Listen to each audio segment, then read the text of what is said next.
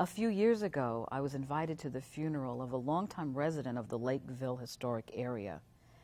And we went to the church where the funeral was, and it's a small building, but really very much infused with the history of that place and of the people from that place. And then indeed, this elderly lady was buried in the cemetery behind the church.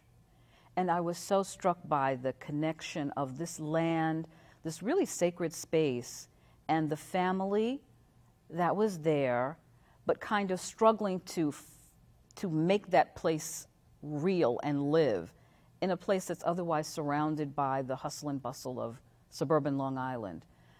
But they did. I was very impressed with how they were able to really connect with that space.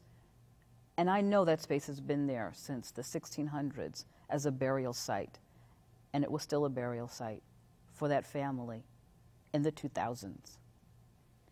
One reason this site was chosen was because it was already a center for Native American settlement, and the burial ground outside of the church seems to go back to the 1600s.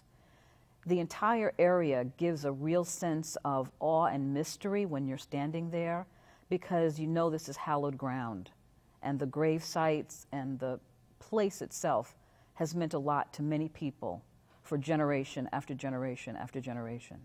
The fact that the Lakeville Historic District is directly across the main entrance of North Shore Hospital gives it, in one way, a kind of presence, but at the same time, one gets the sense that this little area that's been there for almost 200 years is being swallowed up by something that's bigger than big.